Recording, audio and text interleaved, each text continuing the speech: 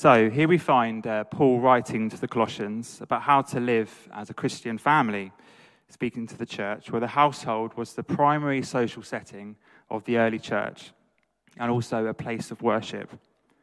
And through this scripture, we have the model of the average household as a template with a married couple living with their children and their slaves. Simon shared a few weeks ago that Paul was writing to the church as they wanted to please God, but they weren't going about it in the right way. Here, Paul outlines how to live out healthy relationships. I think it's helpful just to go back a few verses into an earlier part of Colossians 3, and we're going to do that now, just reading a couple of verses. And in doing so, we can place Jesus as the lens through which we read them. So just if you've got your Bibles, just go a few verses up into verse 11. We're going to read verse 11 and verse 17. Verse 11 says, "Here there is no Greek or Jew, circumcised or uncircumcised, barbarian, Scythian, slave or free, but Christ is all and is in all." And verse 17, "And whatever you do, whether in word or deed, do it all in the name of the Lord Jesus, giving thanks to God the Father through him." The perspective to read these scriptures today, I believe, is from the reality that we are equal in Christ because Christ is in all of us, and that we are to do everything in the name of Jesus. To set the scene, I believe Paul is writing to address imbalances that existed in relationships and not to create them. The desire of Paul is that there is more freedom coming from this letter than before it was spoken out. Radically, Paul is also writing to proclaim a culture of honor, speaking against the shame and dominion that was so common in that society, where the world had perverted what true power looked like.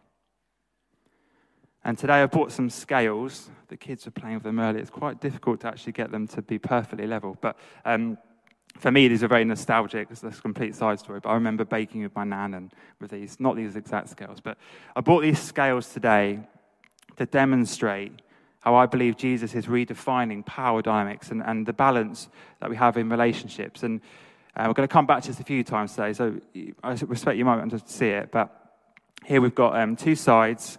Where we can, normally you have weights on this side and ingredients in here, but we've gone for two weights. And in the middle, we have this plumb line. And today, this plumb line is going to be Jesus. This is the plumb line that we are living with, Jesus in the middle of all of these pairs of relationships. And sometimes it feels like the world, when we add power, when we add authority, that if we just add a bit of weight, it completely changes the balance. Sometimes I feel that's what the world tells us power is like, where someone has dominion over someone else. And perhaps this is how we feel when we first open up these scriptures today. So we're going to take a look at these three pairs of relationships through these verses, remembering that the design is that Jesus, here we have Jesus, Jesus is at the center of them all. So often Jesus is demoted in our relationships, and even the other person that we're in relationship is demoted, which then naturally, if one goes down, it raises the self up with an ego being created. And that may have been the starting point for which Paul was speaking into. But Jesus is the supreme one. And in each we have a responsibility for our own actions, but also a commitment to partner together with someone else. So the first couple of verses we're going to go over again are verses 18 and 19, looking at a marriage. Verse 18, "Wives, submit to your husbands as is fitting in the Lord. Husbands, love your wives and do not be harsh with them." Here I believe that Paul is addressing the balance of household authority, not allowing the heads of a household to abuse it, which was often in the structure of a male-dominated paterfamilias. We can remind ourselves of the verses that run up into in the earlier part of Colossians 3, that Christ is all and is in all. Therefore, I believe Jesus is confronting any outworking of authority that lifts one person up above another and ultimately above Christ. So 2,000 years later, What does this look like for our relationships?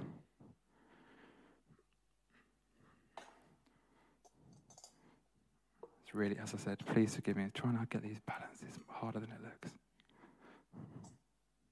Right, so sometimes I think we can think that these balanced scales with no weights in them illustrate what a marriage relationship can look like. We still have Christ at the center. We still have equality and honor. But I think in relationships, we're all aware that we have to contribute something. And we can contribute something positive, our passions, our qualities. And actually, that is where the strength comes in. And that's where we need the tension that comes from relationships where both parties bring something to each other. There's no magic here. It's literally just go on, go on, go on. You can't see it, so I'm going to tell you it's right in the middle there. So when things are held in tension, when positive forces are applied, we all have something to contribute to the relationship. Balance doesn't come from the absence of an action or feeling. Paul outlines the role for wives within marriages, speaking to them first. First and foremost, the wives in Christ are to live out their commitment to their husbands, seeing submission as an act of obedience to the Lord. I believe Paul acknowledges it is sadly reasonable for there to be hesitation for wives in marriages, where the norm for many may be a domineering, controlling relationship. This was valid when Paul was writing and is still true too often today. But Paul is also setting the standards for Christian relationships by placing the moral limits and the boundary lines for a safe and loving relationship to be fitting in the Lord. He is reminding this society that Jesus is a part of each marriage, where a three-cord strand is not easily broken. Do we treat the person we are in relationship in a way that pleases the Lord and honors him? Can we see Jesus in each other in the way that we love? A Christ-honoring husband will not abuse his wife's devotion towards them, for it is a gift, not a given. Within this loving relationship in Christ, wives have the freedom in Christ to follow their husband, who I believe is also following Jesus. And for husbands, the call is to love. This is agape love, a deep, sacrificial, covenantal love that unites and heals, a love that we ultimately see in Christ, in the laying down of his life and his will for us, the ultimate sacrifice and gift. Therefore, if love is a demonstration of submitting your will to someone else, likewise, submission is an act of love. So for Paul, does this assume that husbands weren't very loving to their wives in this culture? I'm assuming this may be the case, giving Paul something very directly to challenge. As husbands here in this church, what challenges would Paul have for us if he were to write? On top of this, another challenge for the church congregation was about not being harsh with their wives. For the Colossians, this could have been a timely challenge due to the radical nature of these verses to them, as the household was being reorientated in Christ, where wives are being raised up alongside their husbands, with Christ at the center. The truth was and is that only Jesus is Lord of the household. So what does this look like for us now? For all that has changed and stayed the same. Ephesians 5, which Paul writes very similarly to that to the church of Ephesus, says that we should submit to one another, and we should all accept this as a characteristic of every Christian. Further, going back to our illustration, if we were to pick up these weights, that love and submission, they are the key ingredients to redistributing power within relationships. In Christ, we can have wholesome relationships. Moreover, even more, you can see that Christ is the center, and we can see each other through Christ and in Christ as we look back and forth. In the words of Song of Solomon, the wife may say, "My beloved is mine, and I am his." And the husband may echo back, "You have stolen my heart with one glance of your eyes and with one jewel of your necklace." Simply put, "I choose you" demonstrates the love designed for marriages. Now we move on to parents and children. And straight away we can see these reciprocal behaviors that bind these relationships together in Christ. In the era of ancient Greeks and Romans, children were regarded in extremely low esteem, often merely seen as possessions, some even sold into slavery by their own parents. And out of interest, this word for father was often used for parents, and it's more likely that Paul was probably using it in this way to address the church. Further still, Roman law gave permission for fathers to treat their children however they wanted, potentially giving children no incentive to want to honour their parents if they were treated so badly. Personally, I can relate to this. I grew up in a very loving home with my mum and grandparents, but the relationship with my dad has always been distant, disappointing and discouraging. So particularly for me, I found it really challenging, weighing up being an obedient son and putting Christ first. Therefore, the relationship between children and their parents in this society were not one that often demonstrated a Christ-centered family. This is the radical nature of Paul's writing, that children are being raised up in value and worth in the church. Once again, I believe Paul's dream is to see parents pour out their love on their children so they can trust their leadership. In the same way that I've wrestled in how to be a good son, I continue to wrestle in how to be a good dad. If I choose to replicate the ways of my earthly dad, I will undoubtedly discourage my children too. But I've seen with my children that when I choose to teach and encourage them, there is a natural desire to follow my lead.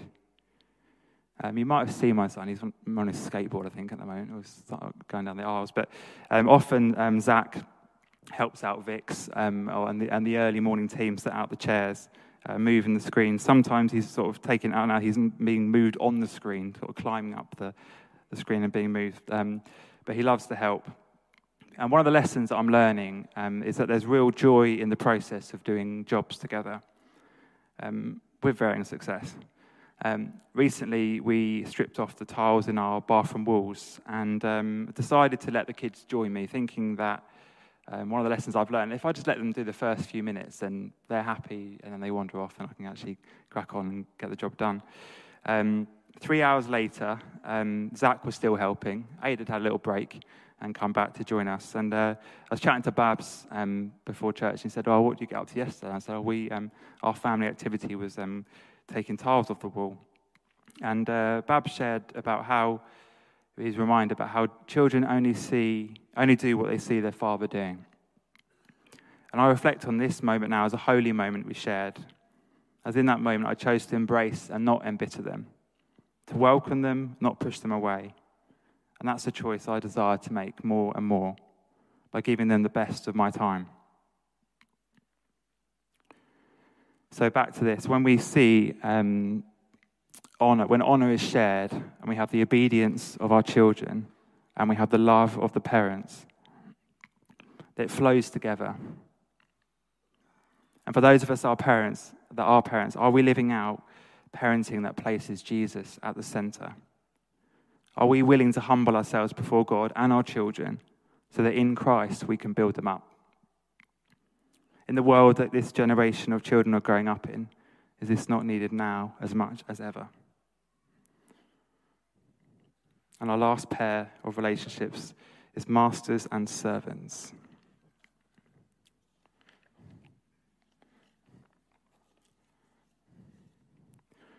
We're going to go back to verse 22. Slaves, obey your earthly masters in everything, and do it, not only when their eyes is on you and to win their favor, but with sincerity of heart and reverence for the Lord. Whatever you do, work at it with all your heart, as working for the Lord, not for men, since you know that you will receive an inheritance from the Lord as a reward. It is the Lord Christ you are serving. Anyone who does wrong will be repaid for his wrong, and there is no favoritism. Masters, provide for your slaves with whatever is right and fair, because you know that you also have a master in heaven. Now, it is interesting here that Paul doesn't condemn slavery, and some say that he didn't go far enough to denounce it. It's probably helpful, though, to sort of put aside our opinion of slavery on this text, although it is, of course, valid, and we appreciate that slavery still exists to this day. The gap in between the master and the slave in this story is apparent to all of us, worlds apart in terms of equality. Slaves seen merely as living tools by their owners, with no rights, no freedom, and no inheritance. As slaves came to know the true worth, as many of them would have done in the congregations of these house churches, the resetting of the master-slave relationship to be brothers and sisters in Christ, jointly freed in Jesus. And there are three quick ways that we will look at this. The first is a call to obey, our attitude. If slaves and masters in Paul's day translates to employers and employees now, what inspirations and lessons can we take? When you go into work on a Monday morning, who do you see that you are serving? What are you like at work when no one is watching? We've had some trainees at our charity in the Pelham for a while, and one of our simple measures of success is if you ask them to do something, come back 5 minutes later, are they still there? Are they still doing what you've asked them to do? If work is difficult, could you shift the focus of who you are actually working for it to be to serve in Christ? Secondly, our rewards, a call to inherit. Now remember, slaves had no possessions and no inheritance. So to be told that you had an inheritance, that must have been mind-blowing. Locally, many of you may know the story of John Bickersteth, who received the inheritance of Ashburnham Place from a descendant as a 27-year-old theology student, as the nearest heir. Can you just imagine getting that letter through to receive Ashburnham Place? Paul reminds us that obedience and inheritance go hand in hand, whereas so do wrongs and punishment. There are consequences to our actions and choices, including being blessed by Jesus in choosing him. In Ephesians 6:8 it says, because you know that the Lord will reward each one of you for whatever good they do, whether they are slave or free.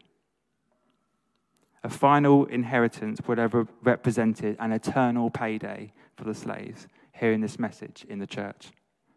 As slaves were rarely heirs, this was a reversal of cultural expectations and a radical reorientation of culture.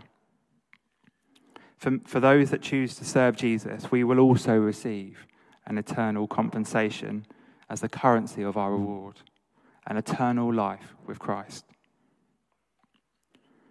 And last of all, if we find ourselves in a position of leadership within our work, our call is to provide. Our biggest influence should be Jesus, more than any other CEO podcast like I listen to, like Craig Gashel or Stephen Bartlett or any other book. If we find ourselves in a position of leadership and influence, we can choose to be right and just. In this setting, most simply, proper financial compensation, appropriate conditions, and no exploitation. One of the sort of phrases that we have at work when we come to a point where we get stuck sometimes at a crossroad is that we always choose to err on the side of generosity. If we come to a point where we're not sure, we err on the side of generosity, choosing to pour out a blessing. So here we have, again, come back to our scales. We have a call to obey, and we have a call to provide. So we all have a role to play within this, whatever influence, wherever we find ourselves. And ultimately, again, Paul points to Christ. And here we have Christ not only as the model for a master, but also the model as a slave,